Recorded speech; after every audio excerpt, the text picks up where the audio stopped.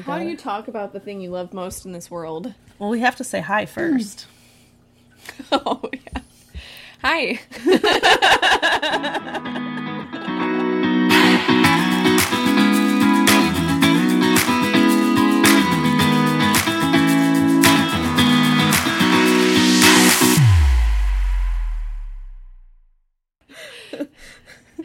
This is Public Health in Action. We're Mel and Keely.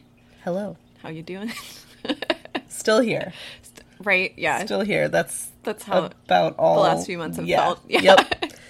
Should we address the elephant in the room, Mel?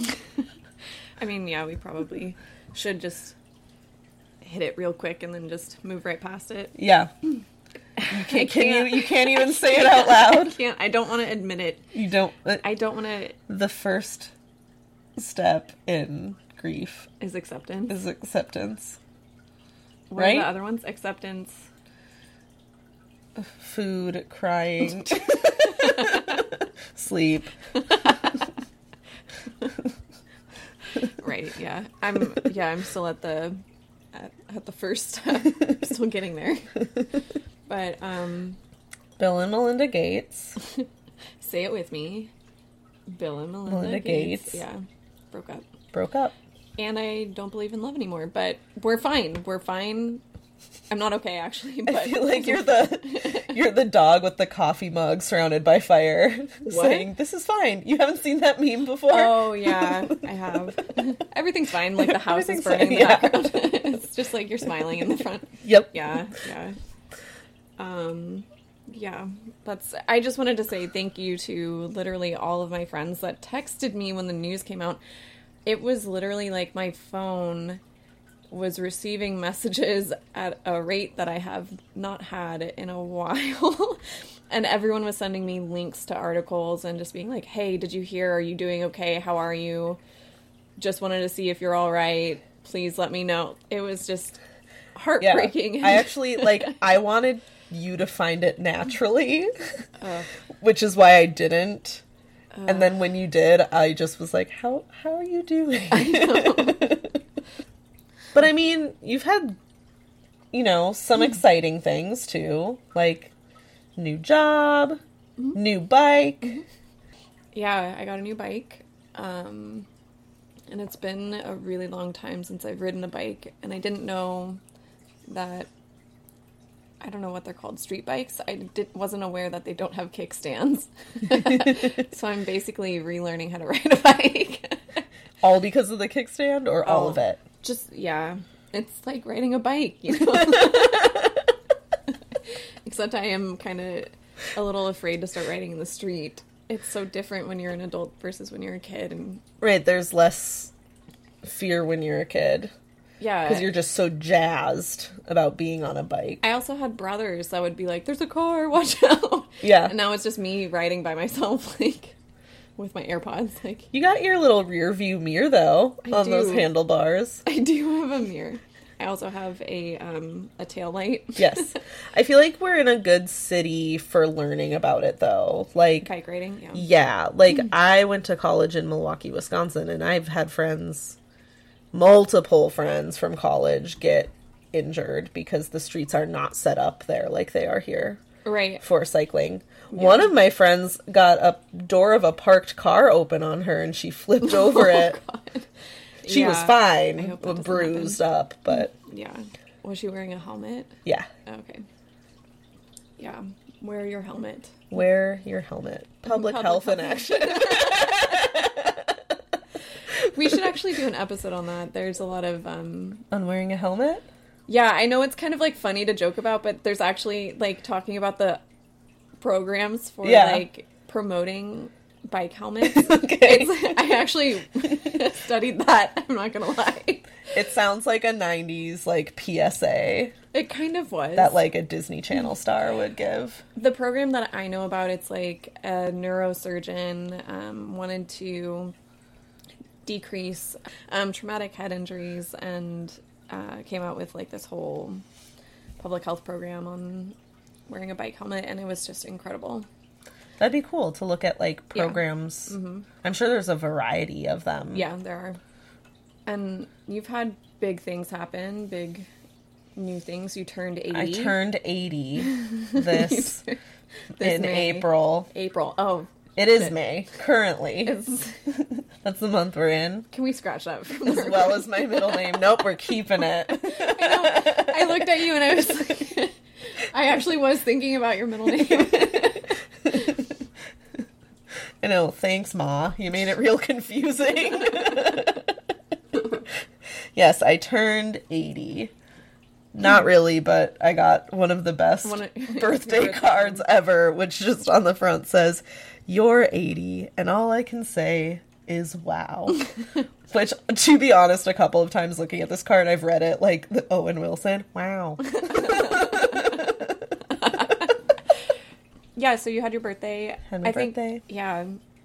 Your friends gave you, like, the coolest gifts that I think really speak to your personality. Like, someone gave you... Caitlin gave you the Spice Girls record. Yep. Yeah, Spice Girls vinyl. Yeah. I didn't think that was a thing. I know.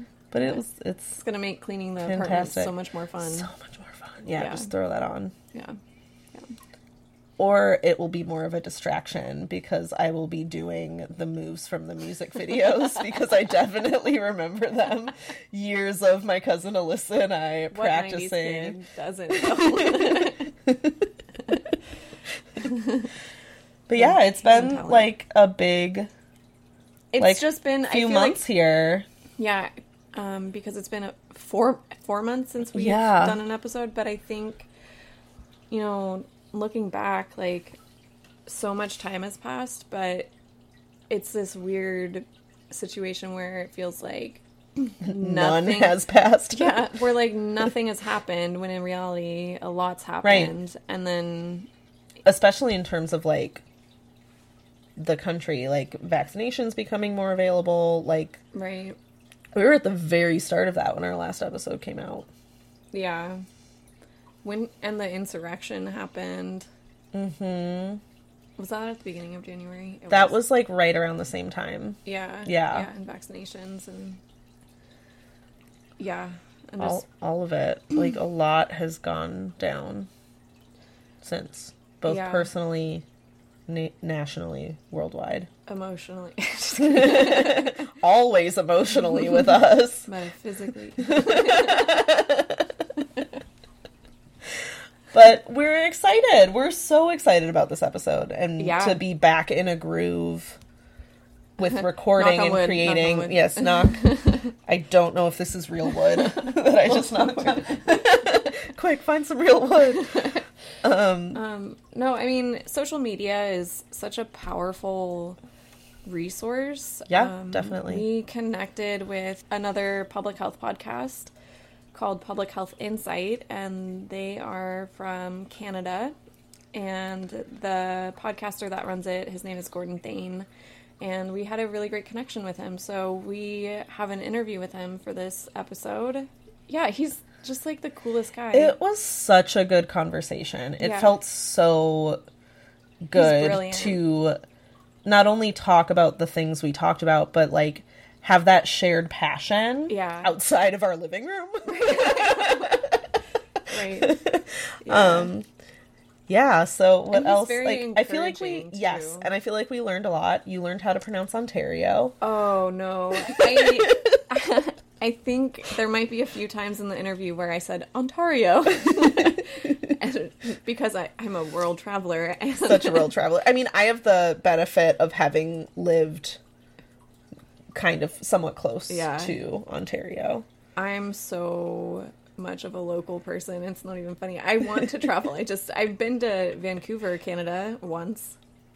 Me too. When I was in middle school. And then other than that, I haven't traveled. So. I was 9, and I think I was there for like an 8-hour day. Did you go to the spaghetti factory there? Because that's like, no. No. Oh, I just thought that was like a big thing there. There's a spaghetti factory like across town from us right now. I don't know. My class, when we went there, we went to the spaghetti factory. Canada, beautiful country. Spaghetti factories everywhere. And the geese, wow. Wow. But anyway, to transition back to Gordon, it was a fantastic conversation. We're really excited to share it with you. And before we dive into that, we just wanted to share like a little short bio about Gordon. Yeah. Gordon is currently a health promotion specialist in Ontario, Canada, focusing on creating community mental health and suicide prevention strategies. He serves on the board of directors at St. Leonard's Community Services, London and Region, which I do want to say that London is a place in Canada too. I want to clarify that. Oh, okay. For anybody who's thinking. I mean, I'm a world traveler, for anybody who's like, oh, London, England. No, still Canada, where he provides his public health expertise to enhance programs, policy, and decision-making. He has worked with the National Collaborating Center for Infectious Diseases on several research and knowledge translation projects to support national antimicrobial stewardship programs. Mm-hmm. He has a Bachelor of Medical Science with an honors specialization in microbiology and immunology and a Master of Public Health, both from Western University.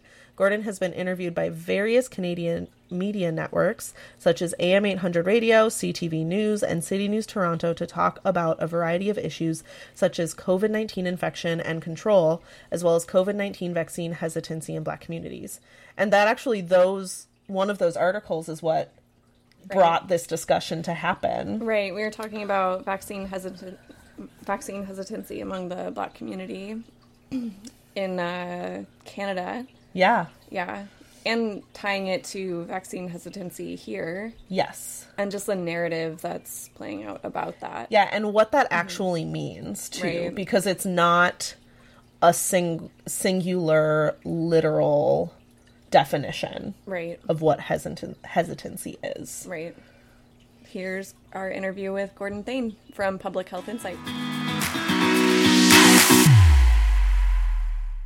My name is Gordon Thane. I'm currently a health promotion specialist for a public health unit in Ontario, Canada. My primary focus there is on mental health, suicide prevention strategies, and with COVID, my work has shifted to be now I'm a lot more involved in vaccine communications, COVID-19 communications, and infection prevention control for local workplaces in my area. So it's probably a lot more work than I can kind of take on, but there's a lot of work and not enough people to do the work, so you end up a lot of people take on more than they probably should, but it's important work. And another thing I've done recently is I'm also I serve on the board of directors for St. Leonard's Community Services in London, and in my role there, we primarily work to enhance programs and policy and decision making regarding a lot of those community programming around people who are justice involved, and just to support them in their journey to have a more impactful place in society, reduce the stigma, give them a supportive environment. So that's something I started in last year, October 2020. And I was just looking for ways to get involved after, 2020 was a rough year on all fronts. Yep. There's not much positive to come out of it. So I wanted to get more involved. So yeah, I pursued that role, and I think I was the youngest person they've ever appointed to the board. So, oh wow. So grateful for that opportunity to be more involved in advocacy work, community work, and just leave my little blueprint on society. But yeah, I could go on, but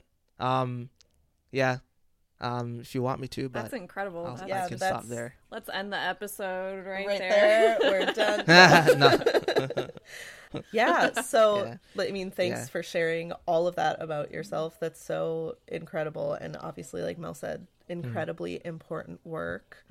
And I think goes into, like we said before, like not just those like ideas of advocacy and access. Like that is one of the main overlaps for us too in like public health and education.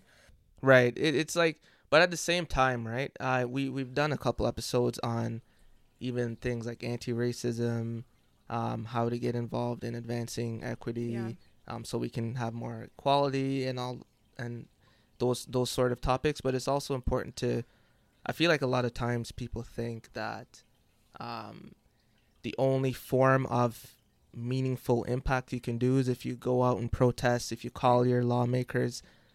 But I would say, you can start at your workplace. Yeah. Diversity, your workplace in theory is a place that you know the people well enough. You're fairly comfortable. Obviously, there's different challenges with different situations, but maybe you're more comfortable mentioning to your boss that, hey, there's lack of diversity here. It doesn't represent our community, and I would appreciate if active steps were taken to address it. Mm-hmm. And, community, if each community has that same level of activism, and then, we sum it up, then we can have a global impact. But people feel like I have to get this policy passed to have any reform or change, or else anything I did was meaningless. But I always say, even in your own friend circles, challenge. Someone might say something off. Just say, this is not, maybe this was fine before. It's no longer acceptable. And that's those little small things can add up and make a big impact. I feel like, it's also two ends of the spectrum. It's either you could do that, or you feel like your voice doesn't matter. Mm-hmm. So you don't say anything, you don't speak up. Mm-hmm. Yeah. And then you don't know how to get involved. But the cool thing about public health is, like, it builds your confidence on how to promote these, right, like, culturally appropriate movements. And right. And I think on what you were saying too, like, it's about those small gaps too. Like, yes, there are larger gaps, there are huge systemic issues, but if we're not filling those tiny gaps too, like you said, at your workplace, in your friend group, in your families, in your family, which has been a big one for me this year. Whew, that's been rough, but but yeah, like, if you're not filling those small gaps and working to make those small changes, that's not going to help shift the entire conversation or the entire issue. Right. And I think, too, going back to what I know, which is, like, the community classroom, the district I'm in right now for my master's degree in Oregon is the most racially and socioeconomically diverse district in the state as far as students, but it's definitely not showing as teachers. And the district is actively working to bring in more diverse teaching staff, make sure that us white teachers are also more educated on we're doing anti-bias, anti-racist, like, training right now, like, on top of all of our other teacher training. And then, like, the program I'm in too, we talk about, like, literacy, for example, and creating access to what we call mirrors and windows with literacy, right? And recognizing that our white students have mirrors constantly. Gotcha. They get to see themselves everywhere. So they actually need more windows in the classroom. And then our students of color need more mirrors. So you overcompensate with mirrors for your students who don't get them in the everyday world. And, like, filling those little gaps in ways like that. Like, how can we support and bring attention to students who are marginalized? Yeah, absolutely. Without also pointing a finger and othering. Yeah, like, you just make it part of the classroom culture. Right. Yeah. No, that's great. Absolutely. And like you mentioned, if we need everyone involved in the fight. Everyone has different capacities, knowledge, experience, comfort levels, at various kind of using various tools to join the fight. People like us who had the privilege of being educated, we can be the ones writing, raising awareness through podcasting, blogs, and whatever have you. And, one thing we did recently is we teamed up with another public health agency to write a report, and it's titled The Urgent Need for a Systems Thinking Approach to Address Anti-Black Racism in Ontario, which is a province in which we live.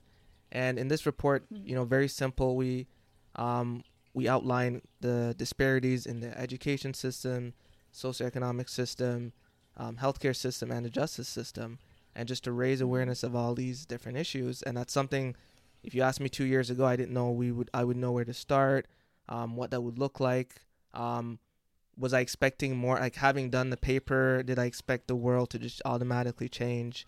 But it's just it's very inconvenient to get involved with other stuff that's not a part of your daily routine. And, be comfortable taking sacrificing some of your time to address some of those issues that you're passionate about, right? Yeah. Yeah, definitely. And I mean, to kind of, as a transition into some of the more specific things we want to talk about with you too, I mean, obviously we want to talk or speak to, and we do a lot, especially in public health and also in education. We already kind of spoke to it, but like building equity for vulnerable communities, and like, what does that look like for you or in what you do, or even specific to like access and vaccines and things like that? Ooh, that's a loaded question. A loaded big question. Yeah, that's a loaded question. I think to answer that question, I'll probably start at I guess they call it the 30,000 foot view. I would say, at least in Canada where I'm based, we don't even systematically collect race or ethnic based data to even know a problem exists, right? Oh wow. Right. Okay. And wait, why? I don't know. I really, if that's information that's being collected around the world, right, in almost every other country, right. Why isn't that something that Canada is doing? Because, I mean, you guys are an affluent country. Right. So, this is a good discussion now. So we actually, we did an episode on this, and I actually went into it with a very different view than I have today. So I was opposed to collecting race and ethnic based data, primarily based on the fact that there are some underlying trust issues with who has control of that data. The case study for this is when you start building AI systems to enhance criminal justice. And I know that there's a lot of situations in the States, and it's very harmful to Black populations, because these data sets oftentimes are built based on bias, and you feed bias into an AI, you get bias out, and that sort of thing. So that was one of my angles. Also, another one of my angles was, if we have such granular data about even postal codes and communities, me as a business can make decisions based on that. And that actually has already happened, right? So some communities don't have a lot of grocery stores in it. You have a lot of food swamps, so you have the junk food, cheaper food. And those decisions are actually made by those corporations because they do know the demographics of those areas, and they can kind of target it, their enterprises to that. Because I know if I have a certain fast food restaurant in this community and have $1 burgers, they're going to buy the $1 burgers instead of the $3 lettuce that you can't really do anything much with.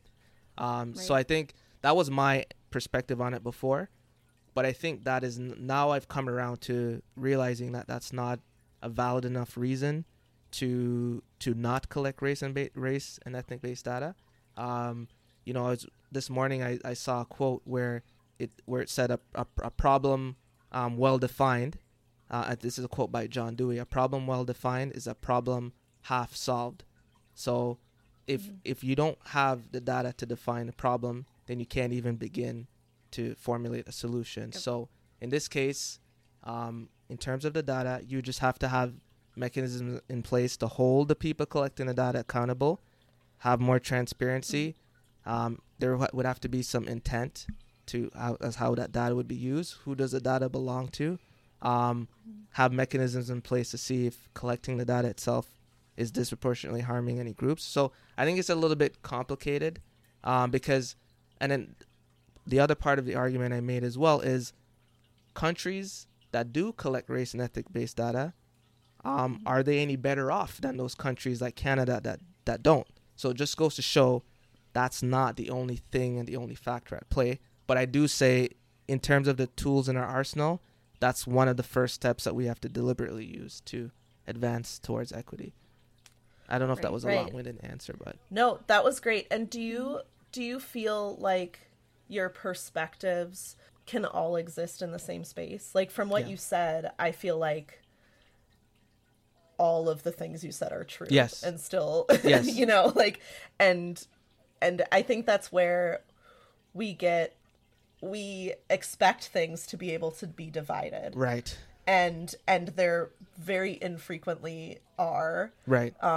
Those complicated, layered things can exist in the same space. And we can appreciate and need one part of this thing or issue we're looking at, like collecting data, while still acknowledging the harm it is doing. Absolutely. And that's where we actually have opportunities to make change and move forward. Yes. Yeah. I think that's a great point to make. I think you can be comfortable having conflicting perspectives in like your own mind. You don't have to be fully one way or fully the other way. You have to realize that there are nuances there. And this enables you to have conversations. So if my mind was fully made up, I don't want to hear anybody. So if I wanted to collect race and ethnic-based data, I wouldn't want to hear about like the other perspective of I'm absolutely opposed to it. And then we can't have a middle ground. Middle ground doesn't mean we're going to compromise and have a solution right in the middle. Middle ground means there's some things we can agree on at least, which is a foundation for us to have a meaningful conversation, right? So yes. I can then and that's why I we'll get into this a bit later. Vaccine hesitancy is something that I kind of just stumbled my way into because I like having conversations with people who completely disagree or completely have an unfounded belief on something. I can have those conversations, pick out those reasons. Oh, so this person thinks the vaccines were developed in a mouse or something, and I could literally just squash it there. But if you just say I don't believe in vaccines and I'm done with you, I can't even talk to you long enough to find out what is it information I can get you that would be helpful to you, right? So I think what you're saying is absolutely correct, that there's evidence to suggest that if you collect information and do something good with it, good can come from it. But you have to acknowledge that as humans, you're playing factors like greed, capitalism, all those things, and then things can get used a different way. So I think not to belittle someone who doesn't believe in collecting it, but just explain to them, like, I understand. However, given the different risks involved, we should still move forward, but we should also be very vigilant about making sure it's not used inappropriately and stuff like that. So I think having that open mind allows you to have those important conversations for sure. Right. I think having the danger with not having a growth mindset is that you become complacent, and that contributes to so many issues in society, like stigma and... Yeah. Why are you looking at me like that? Oh, because you and I talk about growth mindset so much. And, like, we've specifically talked about it. Like, there's even gaps in education where, like, that wasn't a thing that was openly taught to people. And now, like, educators are learning how to teach growth mindset. And so it's just, like, those of us who are adults who weren't inherently taught that as children, how to have a growth mindset with the littlest things you're doing, like learning to read and write and math and like all those things as like an elementary kid, like you have to relearn that then as an adult. And I feel like I know many people, especially within the last 2 years, are having to relearn and readjust. Not pointing at you because I think that's you, but like we talk about it a lot, but relearn and readjust and how to have growth mindset. And I think there are a lot of people like who think they're open-minded and they're really just stuck because their ideas might be progressive or whatever, but they're not they're not willing to meet that middle ground like you mentioned, to have those hard discussions. Because and there's if a lot you're of division. Unwilling and if you're unwilling, then you actually have a closed mind and you do not have growth mindset. Right. Yeah. And to that point, I'm not sure if you've heard about deliberative democracies. No. Yeah. So, what it is, and sorry to go off topic. You can always rein me back in. Keep going. No, keep going. Off. So yeah, deliberative democracy is something I learned about fairly recently, and we had a conversation with Julie Anderson, who's like the CEO of the Canadian Partnership for Women's and Children's Health. I maybe got that acronym. Hopefully I got the acronym right. So basically, what it is there's a lot of division everywhere. In every country, there's a left and a right. There's no discussions. And this goes all the way up to the decision-making table where they don't even talk at that level. There's like a Senate and House and all these different things that are elected to actually have conversations, and they themselves don't even want to have conversations. So it's just basically this is founded on the fact that the democracies, as the way that they were built, they're not functioning the way that they were intended, right? So there's a concept called deliberative democracy, where it's more of a bottom-up approach to problem solving, policy, decision making, where people from the community of different ideologies actually come together and deliberate on various topics. And I think one of the most prominent case study of that was in Ireland with the pro-choice, anti-abortion type of divide, where they actually, and I think, Ireland with the Protestants, Catholics, there's a lot of division there. So they actually had these test deliberative democracies where they'd bring like 200 people from one political ideology and 200 from another. They'd basically sandwich them in like it's conferencing for like, it's like you go to a conference and they have like 3 policy areas that they have to discuss, and they're there for like a whole weekend. And what they found was they did pre and post polling, and they found that everybody's views kind of converged, and then this kind of was sustainable over long term. And like I said, the idea is not that we want consensus building and everything, because there's some things you can't, consensus is not good in all situations. But the takeaway from that is it is possible when things are framed in a right way, that people can come together and have the discussion. So something like climate change scares a lot of people. But maybe it's like, do you agree that the ocean is dirty? Yeah, there's a lot of junk there. So let's forget about calling it climate change. Do you agree that we need to clean up this dirty part of the water? Cool. Let's do it. So that's what it focuses on. Let's focus on commonalities. Let's focus on framing problems in a way that we can agree with, and then kind of go ahead with that. So that's one thing I wanted to bring up with deliberative democracies, is that it kind of it unites people around like a common issue, rather than I see this issue this way and you see it this way and I don't want to talk to you. So I think that was something that was very impactful. And right. Yeah. I like how you brought up that it's also not about making sure that there's a consensus, right? Because if we had that as a concern, then we might also be trying to enforce like a monoculture, right? And then if everybody, without those differing opinions or ideas or understandings even, then when there is an issue, how can you look at all the parts to actually confront it and go on if everybody is only on one side? And so I like that you brought up that there is actually importance in having a variety of understandings and perspectives. This episode is sponsored by Lovely, an alternative to couples therapy. Lovely believes that modern love deserves a modern solution, that we get to rewrite the rules when it comes to how we live, how we love, and what matters in our lives. Founder of Lovely, Alex McMillan, has designed beautiful and meaningful activity boxes that come with all the supplies and instructions to help couples give their relationships the attention it deserves. Lovely is totally unique, a mix of therapy, behavior change, and flirty play that makes connection and growth easy. Activities range from understanding your partner's core values to writing love letters to changing up your intimacy playbook. Interested in Lovely? Visit thelovely.us. Currently available only in the US. Use promo code Let's Make Lovely for 10% off. That's Let's Make Lovely in all caps. Cheers! We saw on Twitter a few months ago, and we tried looking it up and finding the thread, but we can't find it. But we were talking about vaccine hesitancy in America.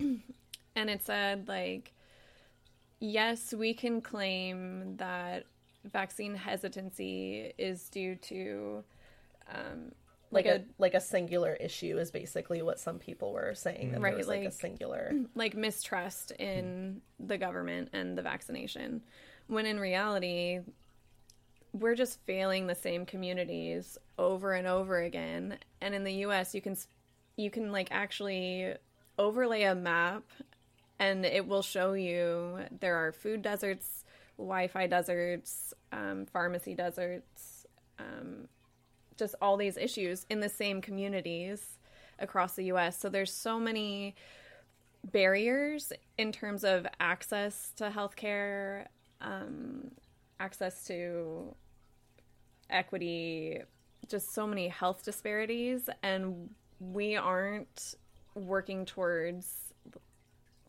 like figuring out a solution towards building up those communities and helping them to receive the care they need, like the COVID-19 vaccination. Right, and we're not even acknowledging that these issues are overlapping, right? Yeah. Like, as a society, we're not acknowledging it. Obviously, there are people who do see that. Right. And then I also, in a lot of our research for today, too, like, I saw a lot of even scholarly articles that spoke more generally to vaccine hesitancy or, like, brought it back strictly to, like, the anti-vax movement. And I was like, that's not the only thing, though. So yeah, we just are excited to speak to you about this because we feel like you have a pool of knowledge that we're not finding even in our own research. And also because, you know, we're two white girls, and it's going to come off really weird if we are like the main voice of this issue that communities are facing, because we can't speak to it completely, you know, and we want to listen. We want to take this time to listen more than and with this be the expert. And with this specific issue too, we had all the access. You work in a medical facility and I'm an educator. We were early on the list. Like, so even in the specifics of receiving the COVID-19 vaccine, like, we had all the access. We did. And that's not to, like, brag about it. It's not at all. No. It comes off that way. But it's just, we still are advocating for these communities. But it also, we are very aware of how it might look when if we were the only people, talking about this. Absolutely. How much time do you have? All the time. Day. Oh, man. We live together and have no other plans. Oh, boy. Vaccine hesitancy. Okay. Yeah. So I guess the best place to start with this one is, like, what is vaccine hesitancy, right? So I'm just going to read nothing fancy, the World Health Organization's definition of vaccine hesitancy, and then we go from there. So they define vaccine hesitancy as the delay in acceptance or refusal of vaccines despite the availability of vaccine services. Okay? So I'll work backwards. So you touched on some great points there. So despite the availability of vaccine services. So a lot of times when it's just like, okay, these people are not getting the vaccine, it's not accessible for them. Availability, despite the availability of vaccines. So the concept of vaccine hesitancy applies if everyone can basically conveniently get the vaccine, right? So right off the bat, if you're wondering why a community is not vaccinated and you're like, okay, there's one mobile clinic and like 50 kilometers away and people in that community tend not to have a vehicle or whatever, transportation, can't take time off work, you're automatically using the wrong term. So it's not even vaccine hesitancy or anti-vax at that point.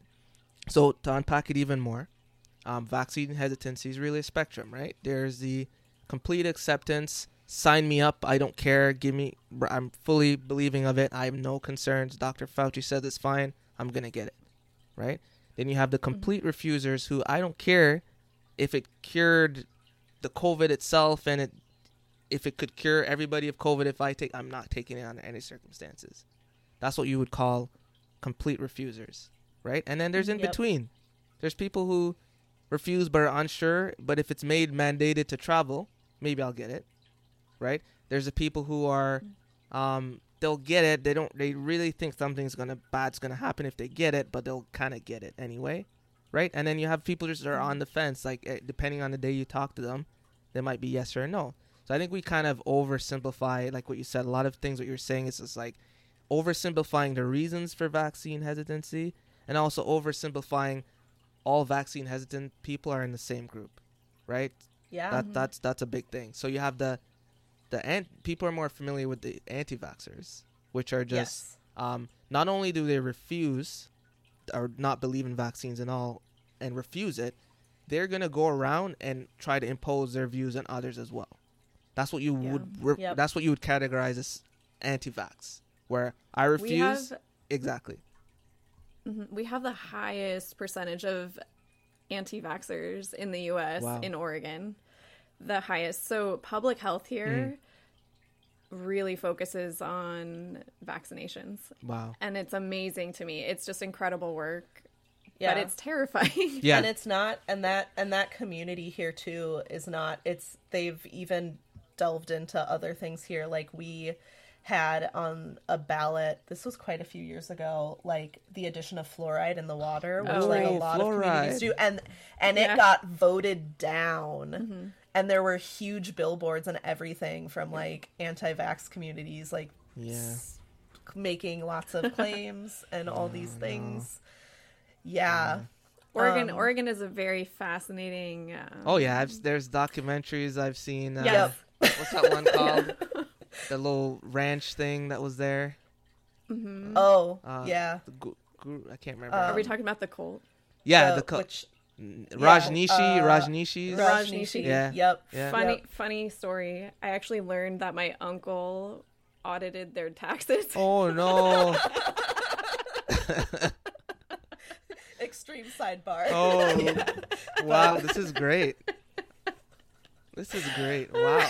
Wow. So was he involved? I mean, we can cut this part, but was he involved in taking him down? No, he wasn't involved in taking them down, but he worked directly with, who was that woman that worked with the leader? Sadia. I can't remember what but yeah. I was fascinated. Yeah, he worked with her for like doing their taxes. Oh, wow. What a small world. Isn't that weird? I know, yeah. Oh, wow. But yeah, I mean, it just, I'm aware that there's some kind of a lot of nuances in Portland around certain issues, and the problem with a lot of things now is people are realizing how powerful like disinformation and misinformation is. Mm-hmm. Mr. Orange, who just left office, he kind of let the cat out of the bag with weaponizing. I mean, it was done. I call it the dark arts. The dark arts were kind of used back in the time of Hitler and whatever, and people kind of got a little bit more covert, civilized, and kind of smile on the surface but do bad things behind the scenes. Now people are just like, whatever, I don't care what the optics look like. So now you see a lot of that kind of just for the sake of challenging a concept you don't understand, like the fluoride thing. Like it doesn't seem natural, so why are we putting it in there? The only reason you probably want to put it in there is because you want to control us or something. So then that kind of there's a group for that, right? There are groups that are more prone to kind of receiving that message, and it kind of specifically targets those groups. But it's unfortunate that that's the case, and you also see it in with the vaccines as well. So these groups with the agenda, like I said, anti-vaxxers specifically refuse vaccines, and they also don't want anyone else to get the vaccine, right? So a lot of what you see with disinformation, challenging, certain religious groups, you might hear something about vaccines not being halal, or and then those things come from somewhere, right? I'm sure there are vaccines that might not be halal, but there are some that are. But even just dressing up the message to kind of scare certain groups of people, and that's where the agenda comes in. But for black people specifically, or maybe even other people of color, vaccine hesitancy is a very complicated issue, and the issue itself is not necessarily even related to vaccines itself. It's related to just healthcare, distrust for government establishments, because the trust was just eroded over time. So people often miss, and I can go, if you want me to go into the historical part now, I can. Or if we can. Yeah. I think that's important to mention, especially since I feel like some of the historical aspects are getting brought up in various articles and things, but I don't know that they're being properly linked to present day. Right. And so I do think that's important to speak to. Right, exactly. And for that reason, we won't take too much time because that's only a small portion of the pie. Everyone always talks about cites a Tuskegee syphilis study. Don't have to go into it too much. Denial, 400 to 600 men denied access to treatment. They basically intentionally experimented on them to see what the untreated effects of syphilis were, even though antibiotics were available and they could have been given antibiotics. We know standard in research is if there is like an experiment, because research is done to identify if something works and doesn't harm, or to identify the harm it could cause and how much it works, right? So if throughout the course of a research study you find that the actual intervention you're testing is significantly effective, then you kind of have to break protocol and then see to it that people who have whatever disease that you're treating can get access to it. But these men didn't get it for 40 years. So anyway, that's one thing. There's also, James Marion Sims, father of gynecology. A lot of the knowledge we have now in the field of gynecology came from unethical treatment of enslaved women, experimenting on them without anesthetics, and just some horrible, dehumanizing things that were done. Does it mean that we throw away all the knowledge we have from that? No. It does mean that we have to recognize the racist ideologies that went into giving us this knowledge, and then whether we want to talk about reconciliation, reparations, that sort of things, but we have to acknowledge that we are in this position because of those unethical treatments of those enslaved women. We could go on and on. There's the eugenics, which is another horrible thing, forced sterilization of women, and disproportionately affected African American women across many different states. And you could go on and on. So what it is all these things are just one thing. So these are well noted, well documented things, but there are other things that I'm sure that are not as well documented, including present day racism. So my experiences in the healthcare system are not going to be documented for anyone to write about it unless I'm a part of a research study. Right. But so what you said there is that there's a lack of proper linkage to past and present, and I completely agree with you. It kind of like, if Tuskegee didn't happen, we'd be okay. Now it's just like, no, Tuskegee is one of, unfortunately, hundreds or thousands of examples of why people don't trust you. It's one example of why they don't trust you, and there are too few reasons to trust you. Exactly. Yeah, and I think there's, like you said, it's one piece of the pie, right? It's not. We like to try to problem solve with a singular issue. Exactly. And when you have communities of many people, countries of many people, the world, like when you further expand it, there are so many connections to be made and so many underlying and overlapping factors to health inequities, to all of it. Yeah. Like, Yep. And it's a bit frustrating because I think the horns were kind of being blown. I've even said before the vaccine, we had a year of, the vaccines coming as early as it did was kind of a blessing.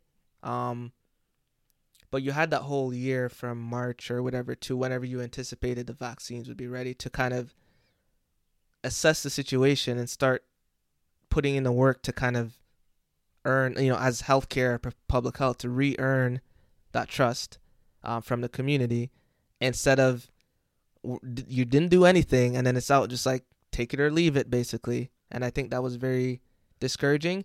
Like, this framework for vaccine hesitancy is not new.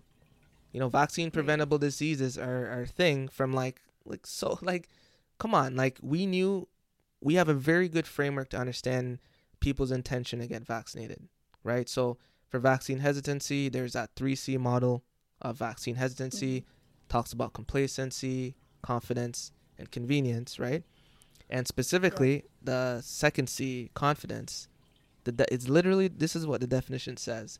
Confidence is related to trust in the effectiveness and safety of vaccines, the systems that deliver them, and the motivations of policymakers who decide on the needed vaccines.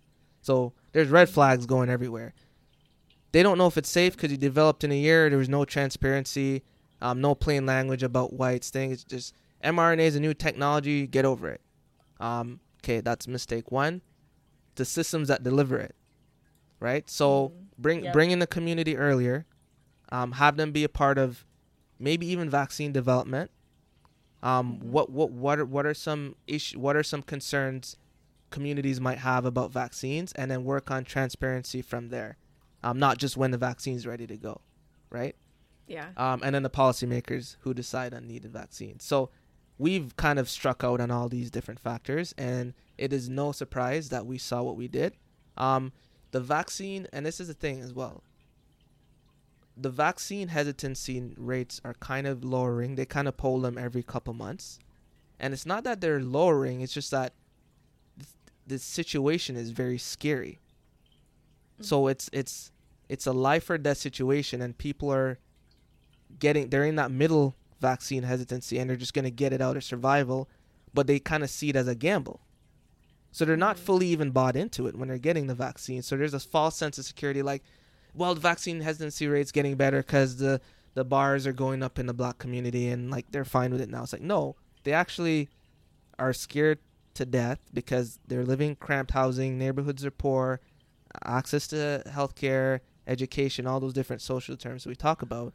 And getting a vaccine in those situations is literally the only way for them to kind of have some safety in their environment. So right, it's a calculated risk. Calculated risk. Like which factors outweigh others. Yes. Getting a vaccine should not be a calculated risk. So it's kind of it was a little loophole that kind of, there's a false sense of security there now in public health and healthcare because more people are getting it.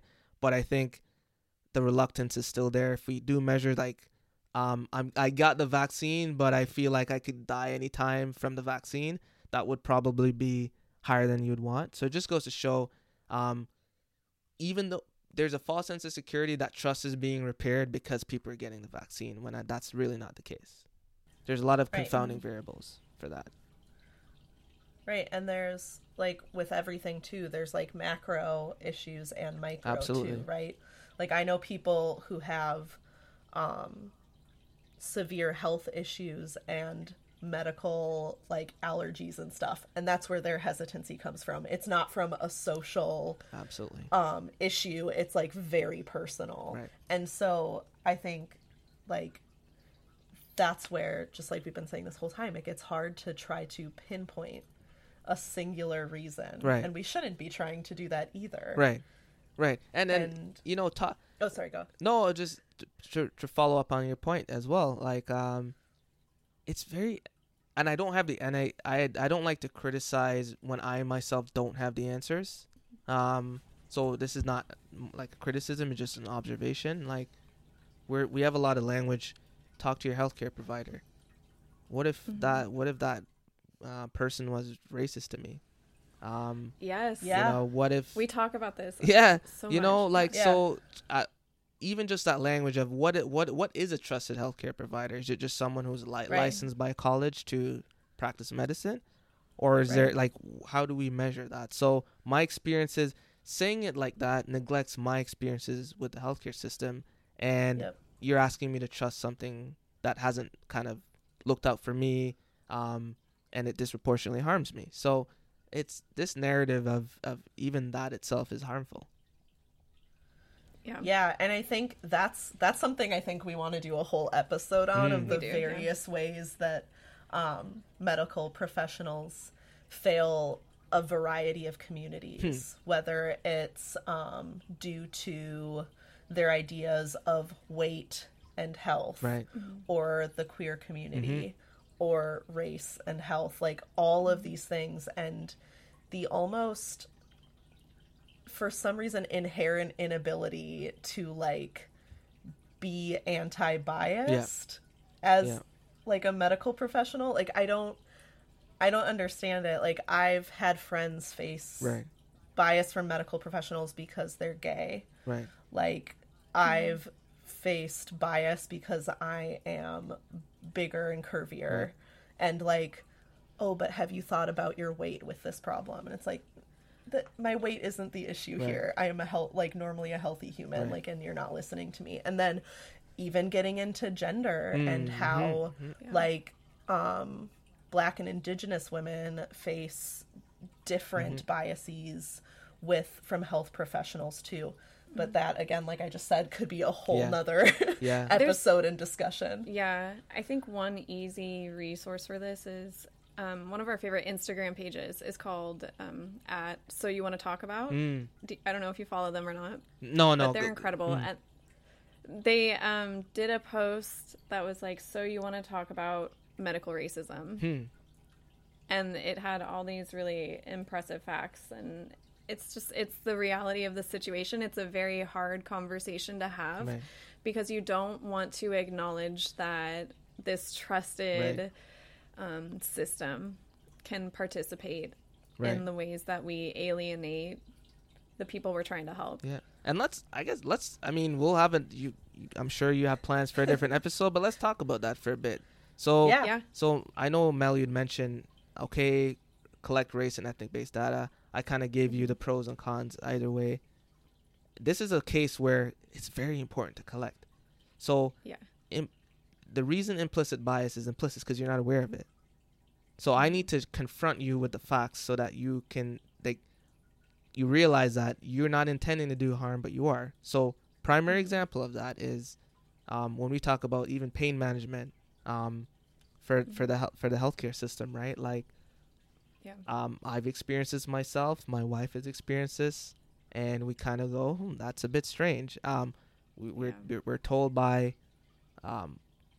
parents, uncles, aunts that you have to be kicking and screaming to get the same, and that's kind of sad to hear. But like when it's backed up with facts, like I know there's a very big paper that came out. I can't remember if it was it's a meta-analysis that was done in 2012 from Megani, and basically what they found was Black patients were 22% less likely than white patients to receive any pain medication, and then 29% less likely to receive an opioid prescription. So that gets into a lot of implicit bias with pain tolerance. Maybe I don't believe you, especially with the opioid piece. Not that you want prescribers to be giving out opioids, but if they think, if the reason they're prescribing opioids is because they think it's effective, and then they're holding back on it for people of color because they think you're going to abuse it or you're faking your pain or something, that in of itself is a different discussion, but that needs to be talked about. But yeah, there's a lot of issues. If you get patient experiences themselves, it's astronomical, the differences you see. I know there's one study that showed that there was 43% of Black people perceived that they were discriminated in a hospital setting compared to 3% of whites. That's a 40% difference. So that's like overwhelmingly people just experience healthcare differently. And talk to your doctor who you're supposed to trust. It's like your underlying assumption is that all people trust their healthcare providers. Right. I think there has to be more accountability. Absolutely. And I think public health is working towards figuring out how to create that accountability. And I know there are a lot of healthcare providers that are also included in trying to figure out how to improve the system too. So not to kind of push them out, but I know that there are some that care. Yeah. Oh, sorry. I was going to say, it goes back to what you said earlier about including everyone at the table in the conversation. Yeah. And like, co-create. You can't, and you can't, it's like if you put one group of professionals in a room to solve an issue without including like members of the community, patients, other experts who maybe do sit outside of that career. So like, for example, like in specifically to what we're talking about, we do need medical professionals. We do need members of the communities that are actually affected by the issue. And then public health officials too. Like all of these things need to intersect, which we joke that's like the word of the podcast. I think I use it in every episode. Yeah. but like all of these things do need to be intersectional, and they do need to cross paths, and for those discussions to happen too, you have to have that variety of perspectives. Absolutely. Like, and but it's also at a point now, it's like, do you know, and this might be a bad example, we can cut it, in like a criminal case in court, if they have enough charges to charge someone, they might not even charge them with all the evidence that they have, if that makes sense. So I think it's like, how much more do we need to collect or know to know that there's something that needs to be fixed? Like, for example, the child and maternal health, completely horrible. Like like the disparities in terms of race for in terms of even just women, because we're talking about child and maternal health. Like black women more likely to experience preterm birth, more likely to be given C-section, 3 to 4 times more likely to die while in pregnancy than white women. And then a lot of this, sometimes they control for education, and they're still finding the same thing. So it just goes to show that there are disparities in the healthcare system as well, right? So absolutely. There's a documentary I watched in school that was all about, it was a comparison of white pregnant moms and then black pregnant moms. And then it was following them through their pregnancy and then the health of their baby once they were born. And it's like the white women that they chose to study were not even middle-class white women. And the black women they chose to study were upper class. They were high power lawyers. They had opportunities and money and resources. But their child, once they were born, were preterm, still had all these health conditions. And it's just because of the daily discrimination and racism that they faced like throughout their pregnancy. And there are actual degrees that focus on studying this, like social epidemiology, where you look at the impact of discrimination on your actual physical health. Great point. And I think too, we forget how, and again, that's like part of why we started this podcast, how everything you are faced with and then partake in affects your being, affects your body, affects your mental health, and whether it's enforced on you by a societal thing or something you like willingly do, like if we were to talk about like choosing to smoke cigarettes or something, or drinking or whatever, like all of those factors affect your health. We were, for a while, she ended up being unable to be on the podcast with us. The girl we interviewed? Yeah, where we just we had like a pre-interview with her. Was it Key West? Yes. She was, I don't know if it was part of her master's program, I can't remember exactly, but she spoke to us a lot about access to hospitals down there and how they're specifically for, there's very few delivery rooms at the hospitals there because of where it's located. I think she said there were like 1 or 2 rooms. Yeah, and so for this huge population. Wow. Yep, so you either have to be able to fly in like a doula or a midwife to help you give birth to your child, or you have to be able to fly to a different hospital. Yeah, like I think she said in Miami would be the closest, or yeah, and that was fascinating too, of how like access from where you live and the privileges you have, and how those intersect too, and how that affects being able to safely give birth there. Incredible issues. Yeah. Yeah. And even like there's some communities that don't want to give birth in hospital settings as well. Yeah. So it's how do you reallocate resources to support them in that decision as well. So it's super, super complicated. You've already brought up the World Health Organization, and I was reading an article that linked to their website, and they listed vaccine hesitancy as a top 10 global health threat in 2019. And I don't know if that helps us come full circle, but I did write it down in my notes as something that I thought was interesting to bring up, because... Do you hear our cat? Yeah. Oh, that's a cat? I wasn't sure what that was. Yeah. He's been an interesting addition to the household, right? And trying to record and edit. We might as well get that beautiful voice on the podcast. Right? He's only 8 months old, so he needs lots of attention. I look forward to the new podcast intro with the meows in the background.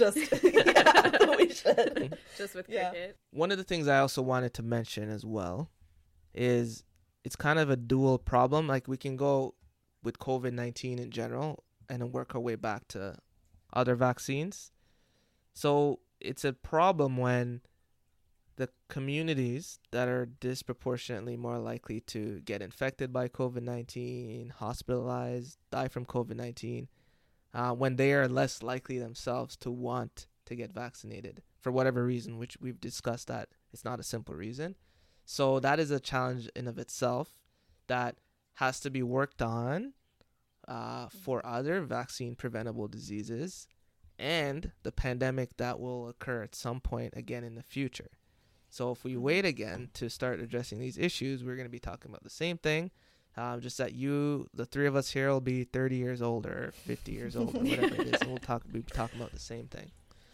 So I would just say it is a global threat because we know in terms of human history, things like clean water, antibiotics, vaccines were some of the most instrumental things in extending life expectancy. I think in the 30s to the 50s, people would live till they're 40 or whatever. Now people are living, it's like double what it was at that point. Right. People are not dying from infectious diseases as much anymore. COVID-19 has completely screwed that all up, unfortunately. But the burden is shifting more to chronic diseases. We don't want to be facing a double burden of addressing chronic diseases and infectious diseases at the same time, which is why I would say it is a huge threat to have both of those issues happening simultaneously, with the caveat that it is happening simultaneously in some of those developing countries already. So we can't have that going on in every region in the world at the same time. That's very resource intensive. And I guess going off of that, now I remember where I wanted to go. Can we speak to some, and I think we might have already mentioned a few of them earlier on, but some of the things besides the distrust, or like we mentioned access earlier, and we talked about like food swamps and deserts, and speaking to, I know you mentioned also, can they take time off work?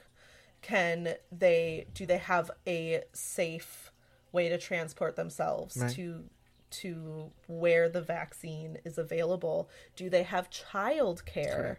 And especially like considering things during the pandemic, is it safe for them to get on a crowded public bus? Are they in a state that is actually supportive of wearing masks and distancing? Like, I'm from the Midwest, and I have a lot of family who's seeing the majority unsafe practices where they live. I think these are considerations that get forgotten in a lot of the larger scale issues. But they have equal importance, because if, like you said, when you said the definition, of vaccine hesitancy, it says when it's available, right? Absolutely. And there are many barriers, even though a pharmacy, a clinic, whatever, has them, that doesn't mean the availability is a two-way street. You're available to giving it, but are the people who need it available and able to meet you there? Available and accessible. Yes. Yeah. So why don't you drive 30 minutes? I can't. So it's available, but it's not accessible. People often kind of mix those two terms together. Yeah, there's a bunch of different factors that play a role, that serve as a barrier for people who actually there are people that don't want to get the vaccine. That's it's not fine, but that's a reality. There are people who want to, and there are barriers for those people who want to get it. So at the very least, public health can play a role, because you can't really force anyone if their minds are made up. It's a free society. You make your own choice. Inform, as long as people have the information. That's another issue. Information about the vaccine is not accessible. So then you could even say there are disparities in information as well. Like maybe the well-informed people are the ones getting the vaccine, and the poorly informed one, which happens to be a certain community, have less uptake. So those are some of the barriers to consider. Talking about mRNA vaccine and viral vectors and spike proteins, and that's cool for me because my background's in immunology. I don't think someone who wants to just go about their day in construction or whatever really cares about science that much. The information should be made available if they want to be educated and informed in all those different scientific elements of it. But just the basic kind of science literacy, health literacy, making sure that the information is presented in a way people can understand it. And approachable. Yep. I think a lot of times too, people with the knowledge kind of look at it as, I think people like using the word ivory tower. I don't really like ivory tower, but it's like I'm like the gatekeeper of the knowledge and you have to come through to me, and there's this big information asymmetry, and you're stupid for not why can't you just understand that mRNA vaccines were developed during SARS and you just need to get over it? Like, you know what I mean? Like I think you just said that to Mel, the approachability of even the people sharing the information. So I just think information is a barrier, 100%. There's still people talking about, I don't know if the vaccines are safe. There's still people talking about lack of transparency. I think it is getting a little better. I think it is, but then it gets into the issue with risk communication and risk perception. Now, there are 6 clots with the AstraZeneca vaccine. What does that mean?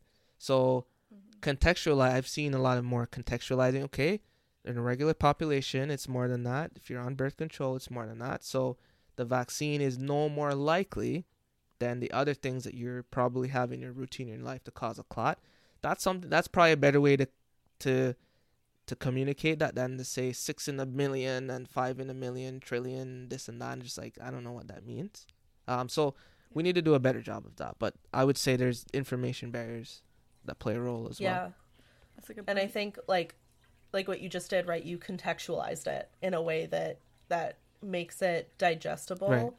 And like when you were mentioning like the history of what is it, the mRNA, like I have no idea. Right. The mRNA. I'm getting a master's degree, but I have no idea. Like I don't have, and there's some, like I have a want to understand that. Right. But it's where those things overlap of like the science is affecting like your personal being. And if you want to trust the science, you have to be able to contextualize it in these things you already know. And I mean, in education, we call that scaffolding. You're using people's prior knowledge to explain something new. And so that they can build, so that they can build upon that knowledge and have a deeper understanding. Absolutely. I think in public health as well, we just kind of, the problem too is we try to just communicate it as is, and it's not like active knowledge translation per se. It's just like the incidence rate is XYZ, and just like, it is facts, but who's the end user? What do you expect them to do with that information? Can they understand it? So I think there needs to be more of an active effort to kind of not deceive people, but to help them to understand it in the way that you understand it, and then they can make their decision from there. And that's not being done enough. No, it's not. Yeah. And that's kind of the purpose of our podcast too. We want everything to be approachable. Absolutely. And yeah. And understood, so that people can not necessarily like, we want to, like, to come a little full circle again, we want to invite everybody to the table within these larger discussions of public health issues, and have them have an understanding of how much it truly does affect their lives. Right. Like, even if you're not involved specifically in public health, like, it has a huge impact on everything. Yeah, and what you're doing, like, with the podcast, right? Like, it's a safe space to consume information. So maybe I'm nervous to go up to your public health person, educated person. I don't really, hey, do the vaccines really work? Hey, you stupid person, everybody knows the vaccines work. And they're like, well, I'm never going to ask anyone that question again. Yeah. Now I can passively consume the content, hear us talk it out, and go, oh, yeah, I was wondering why they did this, but now I understand. And, just, it's a long journey. And that's why, there's, in healthcare and science and maybe even public health, sometimes there's not a lot of patience. It's like, get it now. Like, let's move on. It works. I know it works. This little paper with a little data graph thing shows me it works. Like, can you just get over it and, like, believe me? No, it takes time. It takes one conversation at a time. I've had family members that weeks, months of talking about the vaccine before they finally just, what is your concerns? I'm going to give you what information would be helpful for you to make a decision, whether it's to or not to. Give them that information. And because I'm confident in, people often say, oh, but if you give them too much information, maybe they won't take it. I actually found the opposite. You don't give them all at once. You give them what they request. So, hey, I am concerned about how this affects pregnancy. I've heard that it can cause birth defects or whatever. Cool. I'll find you something that talks about that, and you can make up your mind if it's too high of a risk for you or if it's fine. But that's how you kind of engage with those people. What are your specific? Don't leave it at, Gordon's vaccine hesitant. Yeah. Cool. Okay. What are those issues? I'm not stigmatizing. What are those issues that you have with the vaccine? Speed at which it was developed. Okay. So and so has a great article. Maybe they're an article reader. Maybe they like videos. Maybe they like podcasts. So and so has a great thing on it. I think you would benefit from listening, watching, reading, whatever. Here you go. Let me know your thoughts either way. Cool. Done. It takes a lot of work, and we need more people doing that. Yeah. And I appreciate how you said too that if you give them all the information at once, right? If you bombard somebody with here's every fact and thing I know, and here's this scientific article, they might become standoffish. Whereas if you can get to the upstream problem, there's something I learned from public health and the specific root issue, and answer those questions first. Yep. Then it also makes the information more digestible. Absolutely. Because they might not need to know the statistics on the thing that's not affecting them. They don't want to know either. They don't want to know. Yeah. They want to know the smaller thing that's eating at their brain about why they're not wanting to do it. Right. And respond to and we can move on from this whenever you're ready, but respond to the actual question they're asking. So if you're asking me, does it affect pregnant women or women who are trying to get pregnant, whatever the case is, don't go on a spiel about, hey, did you know vaccines were invented in 18 this and Edward Jenner did this and it cured polio. No, they're asking, because at the end of the day, part of it is, yes, we take a vaccine to protect our community, but we're also self-interested as well and concerned about our own health. So that's a question about their own health. So you don't need to go into how it's going to save everyone's lives and all this stuff. What are your concerns? And I'm going to address your specific concerns with the vaccine and give you the information. You can find all the information you want, but I can help screen. Maybe it's overwhelming for you. Here's a specific thing that I vetted for you that I'm confident that has the correct information. Do with it with you what you will. And I think that's the best approach. Yeah, and I think, too, there's a lot of things that have become politicized. Therefore, the information... we don't have to go into this, but, like, that makes a Google search for somebody even more difficult, right? Yeah. Because they're not finding the information they're looking for. They're finding that a specific group or somebody of a specific ideology or a specific politician said XYZ, and that is unnecessary information again. It's polarizing. Yes, and it's polarizing. Yeah, and then when you get your return search results, it feeds back to you what you already believe, right? So it does, yeah. That's not very helpful, and that's why conversations. Talk to people who you disagree with. Make sure you're all respectful, respect human dignity at all times, but I like talking to people. I've had tough conversations about homophobia with people, and like, it's not, the burden shouldn't be on those populations to do that work necessarily, but if you have the capacity to talk to one or two people, however, maybe you can talk to a person a day, maybe it's one in your entire lifetime, have those tough conversations, as long as they're respectful, right? And I found that it works. It's a lot of effort, but it works. Like, I've had tough conversations about race. Why is this inappropriate to say? Why can't I say this? Why, challenge those underlying assumptions, give examples.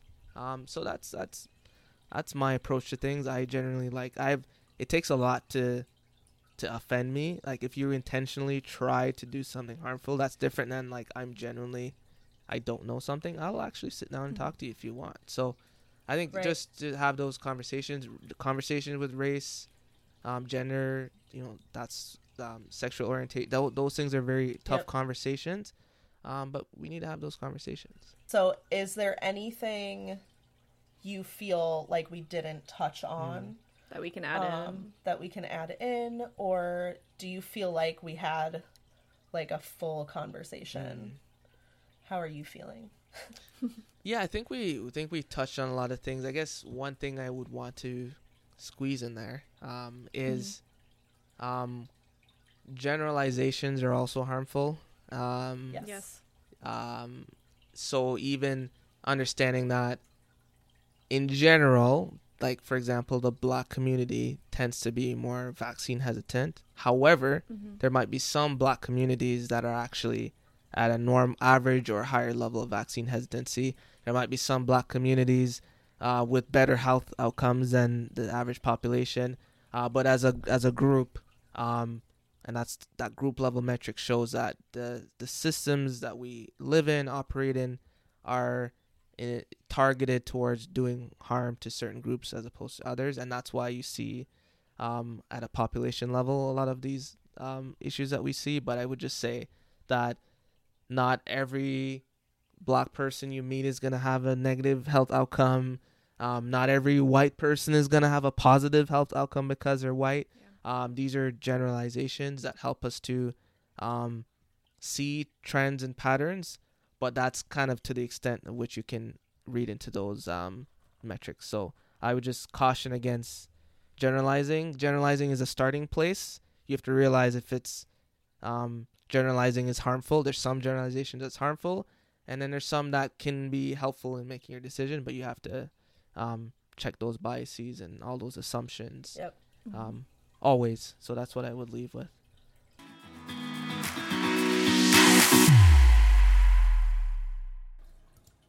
After the interview, I was really curious to find out if there is an actual number available between how many countries collect health statistics based on race and ethnic data. And I want to kind of explain, I was surprised in the interview to find out that Canada didn't collect that information, not because I think affluent countries are superior to developing countries, but because affluent countries have more resources available to them. So it's surprising to me that if you have the resources available that you wouldn't collect that data. Because knowing how helpful it is in the United States to be able to target specific issues, like getting to the upstream, the root of an issue that certain vulnerable populations face, and being able to create programs that impact the health status of individuals and prevention of death and everything. It's so beneficial to me that I didn't think that it was a reality that there are countries that choose not to do it, but it makes sense now after that. And I think, the COVID crisis is something that will change that conversation, not only in vaccine hesitancy, anti-vaxxers, but also potentially the way we collect this information in other countries. Right. And I think I was equally surprised. Yeah. I also had a reaction. We had no idea. Yeah. And I think part of it for me was that even when you consider the negatives that Gordon mentioned, we're used to hearing about that so much in the States. Right. That it just feels like matter of fact, and this is how it is. And so it was surprising that our neighbor to the north, who is also affluent as a nation, doesn't do that exact same protocol or those exact same things. Right. And to me, who is less, for lack of a better word, literate in public health than you. Oh my gosh. I'm not dumb. I'm not trying to dumb myself down. We don't need to have that conversation. I wouldn't. Let's just get this clear. I would not have started a public health podcast with you if I did not feel like you were informed. You are so... I think I was telling you the other day that people pay so much money to have the education and knowledge you have about this subject, and I'm so shocked that you literally don't have a background in it, because I feel like you know so much. I mean, I'm very flattered, but I mean, in terms of a statistic or program understanding, I don't have that. Yeah. In terms of political, personal, community understanding, I feel like that makes more sense to me, and that's where my knowledge lies. But I had no idea that there wouldn't be that countries that wouldn't do that. It just seems so obvious to me. I mean, specifically countries that have the resources. Yes. If countries don't have the resources, that would be really ridiculous. Yeah, but yes, because when you don't have as many resources, you can't do extra. That system doesn't work. Yeah. So it was very surprising, but it was it was such a great interview, and I can't believe, social media has just been the driving force behind how we are connecting with everyone and feeling the strength of the community. It's funny, in the last couple months, I feel like our reach has actually it's grown a lot. Gone past, we keep saying, our little apartment where we're in the living room. We actually are feeling like we're part of the community in a special way. In a global way. We're connecting, with Canada. We've reached out to someone in England. We have listeners in China. And it's just really incredible. So, I can't speak for you, but I think for me personally, I'm very excited to see where this goes, because we have a lot to say, and this could be a really big thing. Yeah. And, before we cheers, we did want to mention the documentary that you brought up in the interview is called Unnatural Causes. It's a great documentary. You could not think of it I couldn't think offhand, of the name. But we made sure to look it up in case anybody is interested in checking that out. I wish, I know I always talk about being in public health school, but I wish when I went through school that I would have literally had a separate list somewhere where I wrote down the names of all the documentaries I watched, because they were all so incredible. And that wouldn't be a list, because you also watch documentaries for fun. It would be a novel. This is my journal of documentaries and my 5-star reviews on my nerdy Excel spreadsheet. Documentaries during the weekdays and the weekends. Week by week, month by month. Yeah. Exactly. Yeah. Well, so I guess we should just say cheers to our first interview. Yeah, and to Gordon, we're so happy we got to speak with you, and to the public health community. Yeah. We love you guys. We sure do. Cheers. Cheers.